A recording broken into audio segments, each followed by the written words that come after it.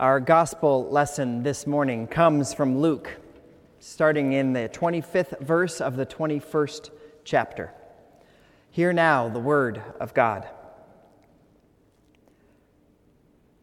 There will be signs in the sun, the moon, and the stars, and on the earth distress among nations, confused by the roaring of the sea and the waves. People will faint from fear and foreboding of what is coming upon the world, for the powers of the heavens will be shaken.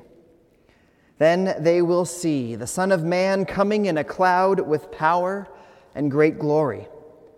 Now when these things begin to take place, stand up and raise your heads, because your redemption is drawing near. Then Jesus told them a parable. Look at the fig tree and all the trees. As soon as they sprout leaves, you can see for yourselves and know that summer is already near. So also, when you see these things taking place, you know that the kingdom of God is near. Truly, I tell you, this generation will not pass away until all things have taken place. Heaven and earth will pass away, but my words will not pass away. Be on guard, so that your hearts are not weighed down with dissipation and drunkenness and the worries of this life, and that day catch you unexpectedly like a trap. For it will come upon all who live on the face of the whole earth. Be alert at all times, praying that you may have the strength to escape all these things that will take place, and to stand before the Son of Man. This is the word of the Lord. Thanks be to God. Yesterday, my family went through that traditional Christmas tradition of going out and finding a tree, taking it home, and decorating it. It's that time of year again to prepare for what is coming. I imagine many of you are doing the same thing. I actually felt a little bit behind since we're a week after Thanksgiving already. There are a number of other preparations that we have to make as a part of this Christmas season. And it feel the same as we are getting ready for this chorale concert, the singing Handel's Messiah that will take place again this afternoon. The sanctuary, this whole church has been prepared for the season. But our scripture passage this morning reminds us that we are preparing for something else in our faith as well. That this season, this time that we live in, isn't always just cheerful. And in fact, often the soft focus and the wintry glow that we put over this holiday season often masks some deeper realities about how things really are. During this time of Advent, we as a people of faith wait in hope. Wait in the hope not just that Jesus will come, but also that Jesus will fix everything that is broken, everything that is not aligned for God's purposes.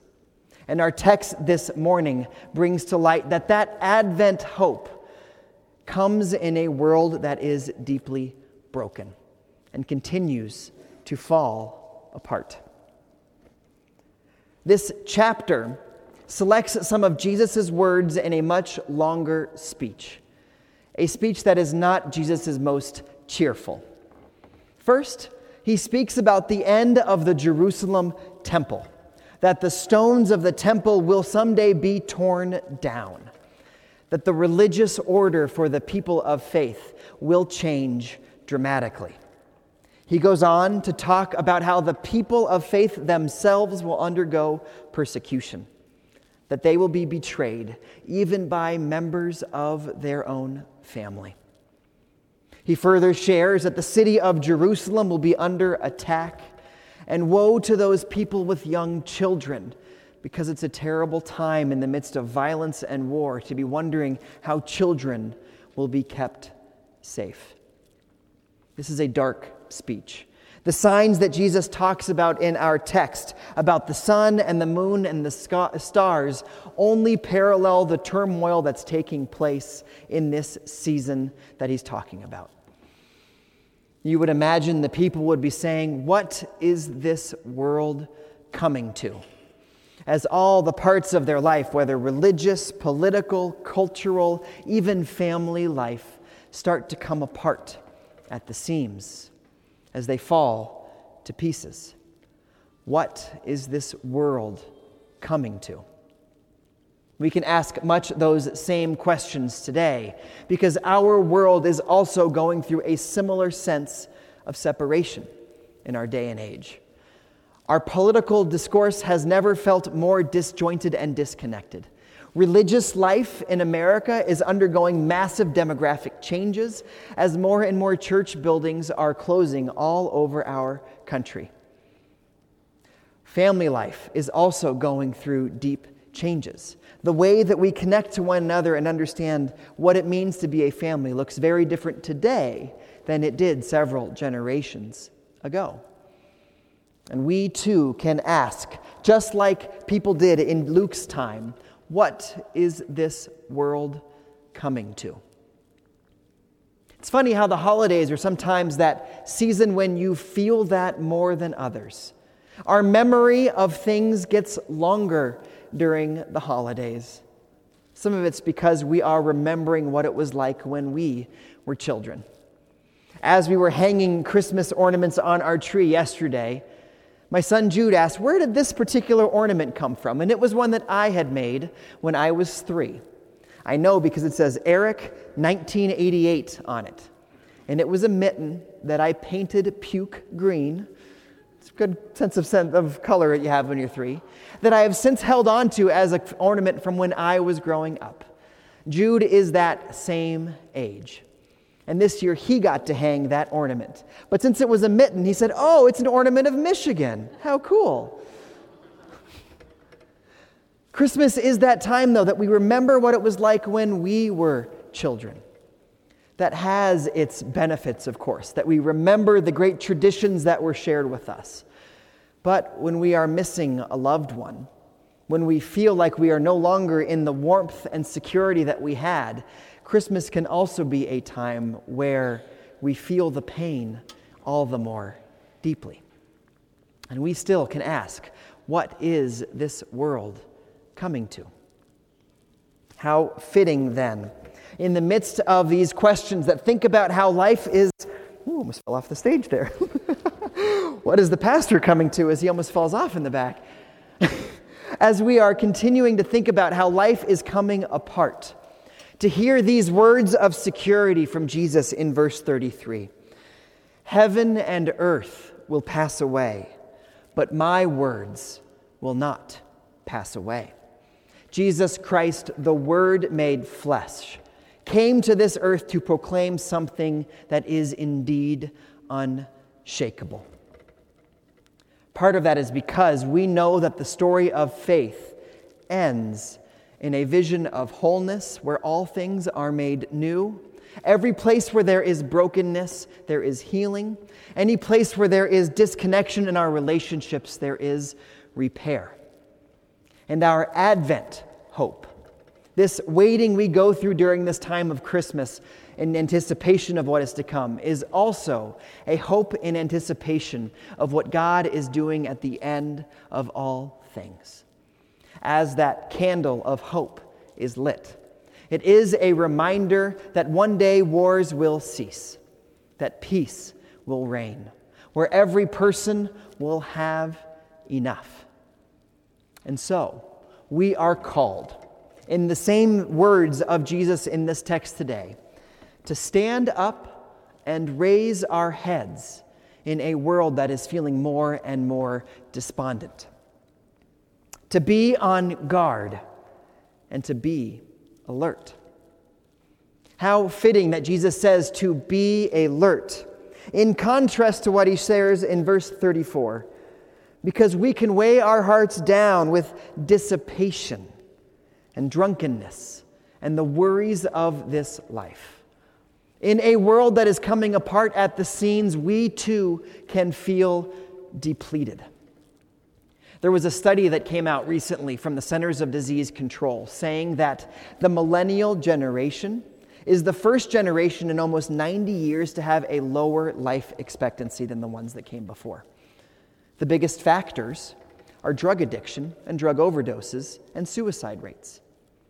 You wonder, as you see the statistics, if we are feeling this disconnection as a people, that the stories and the ways of being in the world are going through a major shift, and people are struggling to continue with them. In the midst of that, drunkenness and the worries of this life can be an antidote, or so we think, to feeling this broader sense of alienation. So, be on guard and be alert. For us, the people of faith, we hold on to this candle of hope because the alternative is to invite despair. We are now in the midst of waiting. And so let this parable Jesus tells be a reminder for us as we wait to think about what it is to be a community of faith. The secret is to look. To look just like at that fig tree where leaves sprout forth as the season of summer comes near. The fig tree, indeed all trees, are a reminder that life springs forth. The story of Jesus is the conquering of death, that life ultimately wins out. His death and resurrection is the proof that we have that there is no situation in life where the darkness will ever win against the light. As our days grow shorter, as the darkness grows longer in our calendar year, this is the time that we as a church celebrate that the light shines in the darkness and the darkness will never overcome it. But more importantly, for us to be a people of hope, we are to hold on to those places where those tender shoots of life come out. The English translation we have of our Greek text hides the fact that Jesus' instructions are not to us as individuals. Jesus is speaking here to a group of people. He is using the y'all form of English. It's always good to speak in Southern churches because they get that a little more easily. That he is saying, all of you, all y'all, look at the fig tree together. Be on guard together. Be alert together. We are called as a people of faith to have eyes together for where new life shines forth. To see new places where hope is emerging in the midst of our life today. To do that, that means we are to look not just to our text, not just to Jesus as some heavenly being, but also to the lives that we live as a people today. We are called to lift up where new life is coming forward in our community of faith. We see that in times where people find the strength to move on in the midst of difficult life circumstances. When people are struggling to make ends meet, but still find a way to give of themselves for someone who might need it a little more. For those people that celebrate beauty and connection through arts in a way that helps each of us remember what it is to be deeply touched as human beings. To find new life in people discovering a new sense of purpose in their life. We are called as a people to notice and affirm and encourage that in one another. That is how resurrection life comes forward. Comes forward in the sharing of our stories, in walking through this life together, knowing that indeed, even though there is great darkness, even though it feels like our world is coming apart, that we follow Jesus. And Jesus promised that his words will never pass away. And that if we have eyes to see it, if we are alert and attentive enough, we will see new life springing forth in our midst. And that indeed is some hope for us to cling on to. Amen.